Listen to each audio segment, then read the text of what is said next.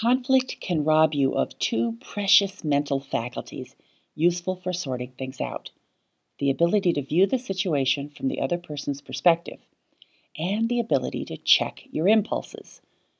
New research suggests that your future self can help you recapture those abilities.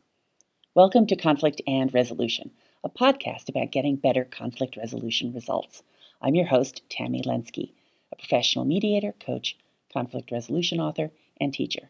And this episode is titled, Want More Self-Control During Conflict? Try appealing to your future self. Confrontations and conflict require self-control to resist the tempting words on the tips of our tongues, the kinds of words we may well regret later. A region of our brain called the prefrontal cortex helps us with that task. Now, research out of the University of Zurich and the University of Dusseldorf has found an additional mechanism that's important for self-control, being able to direct our attention to our future needs.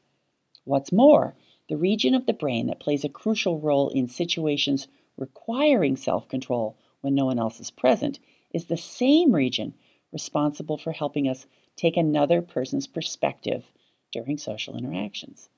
The temporoparietal junction, or TPJ, promotes self-control by overcoming bias for the present self. In one study, participants were asked to choose between a smaller payoff given immediately and a larger payoff given in the future. In a second study, participants were asked to choose between a payoff that benefited themselves only and a payoff that benefited them less but also benefited someone else. After researchers used non-invasive brain stimulation techniques to disrupt the activation of the TPJ, participants tended to make choices that were both more impulsive and more selfish. They chose the immediate payoff and the payoff for themselves only. The disruption of the TPJ also made them less able to perspective take or look at things from a point of view other than their own. Researcher Alexander Soucek explains, this means that the same brain mechanisms may be necessary to be patient for a future gain and for being able to share with another person.